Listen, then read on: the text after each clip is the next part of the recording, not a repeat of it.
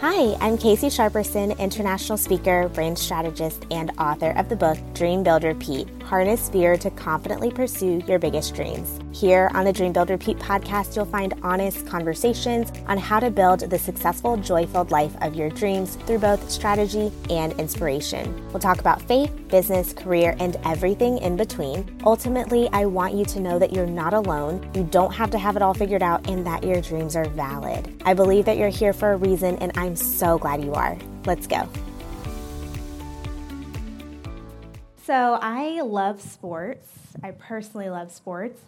Well, let me clarify. When I say I love sports, I love watching shows about sports without actually watching the sport. Does that make sense? It's like watching 30 for 30. You know, I like to hear the stories of the people, so that way I can now determine who I'm rooting for. You know what I mean? Like, if I'm rooting for the underdog, if I'm rooting for the one that has like the best life story, that's how I choose my teams.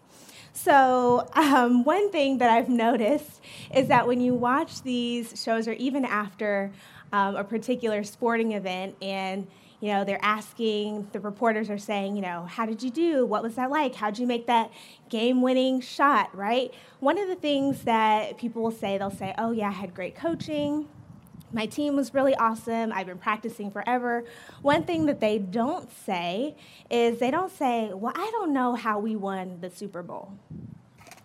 I don't really know. I barely practice. Like, I don't have a... They don't say those sorts of things because they had a strategy, right? Like, they had a plan of action. They knew that they were playing this sport in order to get a certain result. And so they had a winning strategy, and that's what we're going to be talking about today. How do we have a winning strategy in the faith, in the kingdom, as we walk throughout this life? And so today our focus is going to be on Exodus 17. The key scriptures are going to be 8 through 13.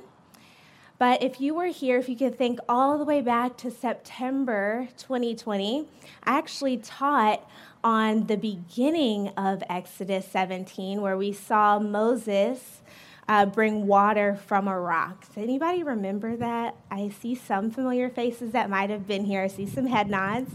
And one of the cool things about that story is we can see how God is so faithful. We could see that even as the Israelites were wandering through the desert and they needed water and there wasn't a well or a lake or anything, a stream near them, and so God provided water through a different means, right? From a rock, from someplace that you wouldn't typically get water. So that was the beginning of Exodus 17. And now we're entering into this space where, again, the Israelites are wandering through the desert on their way to the promised land. We know that they had an extra long journey, right? They didn't have everything that they needed, so they took a little extra time, 40 years. But anywho, they're getting a little closer, and now they're getting closer, and they have this opportunity.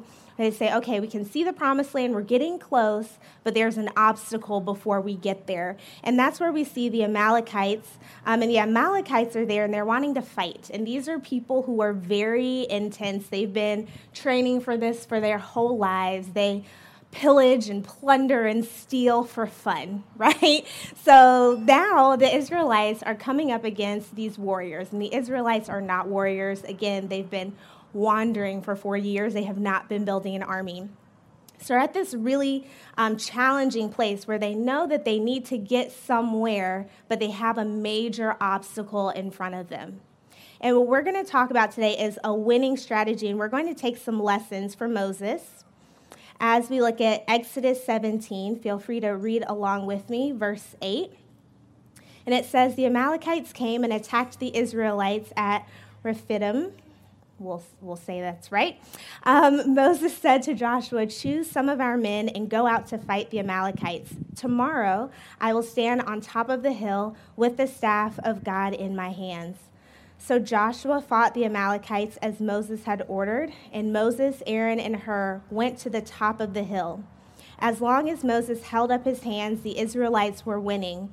But whenever he lowered his hands, the Amalekites were winning. When Moses' hands grew tired, they took a stone and put it under him, and he sat on it. Aaron and Hur held his hands up, one on one side, one on the other, so that his hands remained steady till sunset. So Joshua overcame the Amalekite army with a sword. I love this passage of scripture for so many reasons. I remember the first time I heard it several years ago, I'm like, wait, this is in the Bible? Like, where has this been hidden, right? So that's what I love so much about teaching the Old Testament, because there's so many little nuggets in there that are so incredibly applicable to today. So we can gather 3 elements of a winning strategy that Moses showed us in this passage. And so the first thing that we notice is that there was a promise. There was a promise.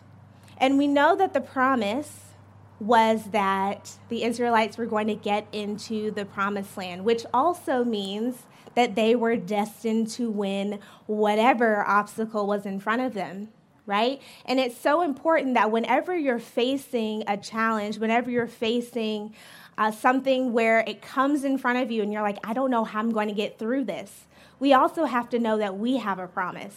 We have a promise, a vision, a goal from God. And anytime we have that, we are guaranteed success. Amen? But Moses had a promise, and he had a vision, and he had a goal. So once he now stepped in front of the Amalekites and said, we're going to have to fight these people, what am I going to do, right?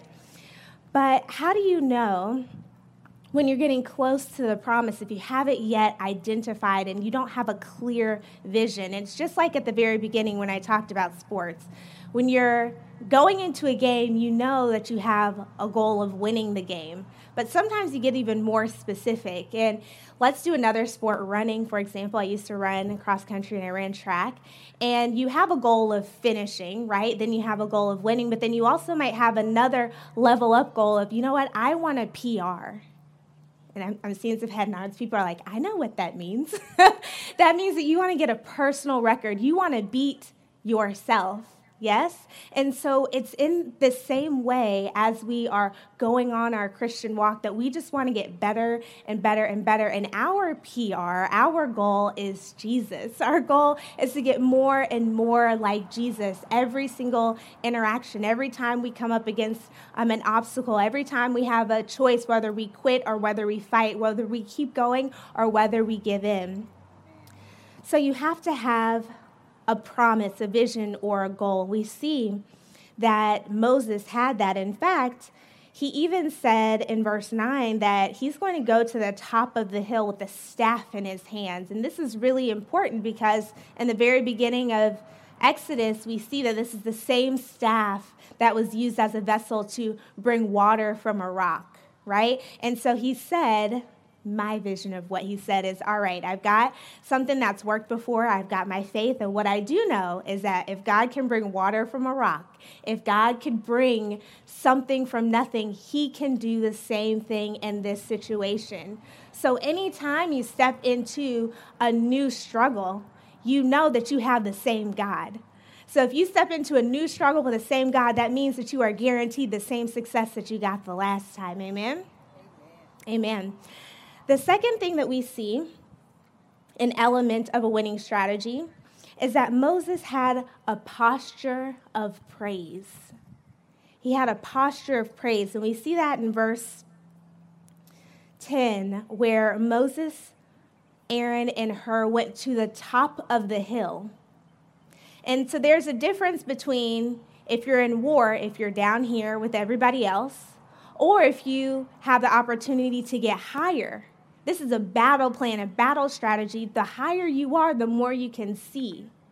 When you have a different perspective, a higher perspective, an elevated perspective, you can now see other things that are going on rather than when you're just down here. So in faith, when you have an elevated perspective, that means that you're going up and you're saying, okay, God, I don't understand because I'm here in the thick of it. How can I get a heavenly strategy? How can I have another perspective to see, God, how are you working things out for good? Because when you're in the midst of a struggle, isn't it hard to look around because you're like, I don't know how this is going to work out, and everybody else is struggling next to me, right? versus if you get higher, an elevated perspective, you now have the opportunity to see things differently.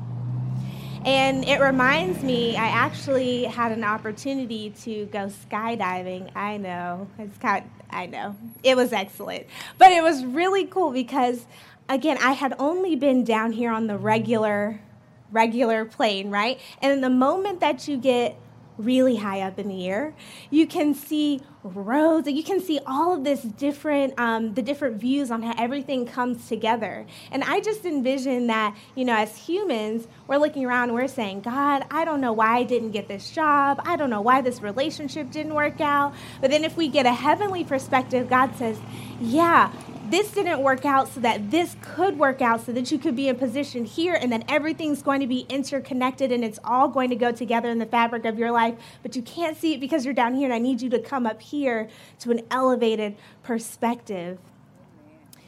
So Moses had a posture of praise. He got up to a space where he could now have a vantage point.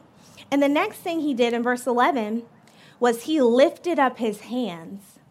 And this is something that we do in certain spaces. We do it when we're excited. We do it when we're at a sporting event. We do it somewhere, maybe when we're dancing. If you're anything like me, automatically a hand goes up because that means this is my jam. So in the same way, I envision that Moses was up there like, all right, God is doing his thing. We're winning. And he looked around and he's like, all right, my arms are tired. And let me just shake them out, right? I need to loosen my arms up. And then all of a sudden, the Amalekites started winning. He's like, well, that's odd. Puts his hands back up. All right, Lord, I need you to come through.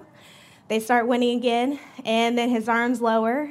And the Amalekites start winning. And I envision that he said, oh, I think there is a tie here. I think there is something tied to the fact that when my arms are up, I can see that we are winning. And then when I lower my arms, the Amalekites start winning. And so for us, I envision that God wants us to see that we can praise regardless, right? And I envision that when we're going through things, right, and you're excited and you're like, all right, life's going great, and then life gets hard and you go, Jesus, help me out. We are laid out on the ground. Lord, help me, please help me. And then God comes through and we're like, okay, cool. Thanks so much, God. I'm just keep on doing my thing. And he's like, wait, so you only praise me and pray to me when things are going bad? Come on now. So this is the vision. Again, this is how I read my scripture, right? And so we see here that Moses, when his arms are raised, they begin to win. And the posture of praise is that regardless of what's going on, even when things are bad, when things are good, when things are in between, we can still have a posture of praise at every single moment. So you can be in that position at any time. But also, we find that could probably be uncomfortable, right? Because Moses' arms were growing tired, and it's much easier to rest and to kind of let your arms relax and do all of those things. And so what we can find that praise might be uncomfortable. It might be inconvenient. But any time that we want some unconventional miracles, some signs, some wonders. There might be some things that we do that are uncomfortable. And that discomfort might really take you into your destiny. So let's get uncomfortable. Let's raise our arms. Let's get into whatever our posture of praise in, and let's stay there as a personal challenge. You can take that personal challenge today. The third element of a winning strategy that we can see is, and I love alliteration, so y'all know that I have another word that starts with P, okay? So we already had a promise. We already had a posture of praise. I'm really on this, okay? And then the third item is we have a posse. I know. I was just like, really? This word? Okay. So a posse or people, also fine, but I like the A. Anywho. So you can have a posse. And what I love about Moses is that he went up to the top of the hill with Aaron and Hur. And he went with these two, and they supported him. So even as his arms got tired, we can see this. In verse 12, when Moses' hands grew tired, they took a stone and put it under him, and he sat on it. How many of you have people that will sit in the trenches with you, that will hold your arms up when your arms can't take it anymore, that will carry your tears the more that you cry about this thing? Those people that will get in the trenches with you when things are hard. Moses, who saw the face of God, needed people. Moses, who was used as a vessel to split seas, to bring water from rocks. He is holy, but he too needed people. And I wonder how many of us have gotten to the point where we say, oh, you know what, I'm in such a great place with God. I don't really need other people. You know what I mean? Like, nobody else is they can't hear from God like I can hear from God, right? Have we ever gotten to a space where we are so self-sufficient that we can't lean on people for support, that we can't lean on people for help? And I'm not talking about y'all. Maybe I'm just talking about me, because I personally, my friends have been like, Casey, are you ever going to ask for help? And I'm like, oh, no, I'm good. And they have checked me, okay? So in that same manner, if you do not ask for help, if you do not have a posse, if you do not have people that will lift up your arms, or that you will show some vulnerability and allow your arms to be lifted, this is your wake-up call. Amen? So a posse, these are people that, again, are going to get in the trenches with you. And these are people that will support you when it's hard, people that will see an area of your life and they'll step in and support you. And these are God-honoring relationships. You know, the past year and a half, my mom has gone through various health challenges. And my friends, my posse, people here, we have received cards and prayers and all different sorts of support.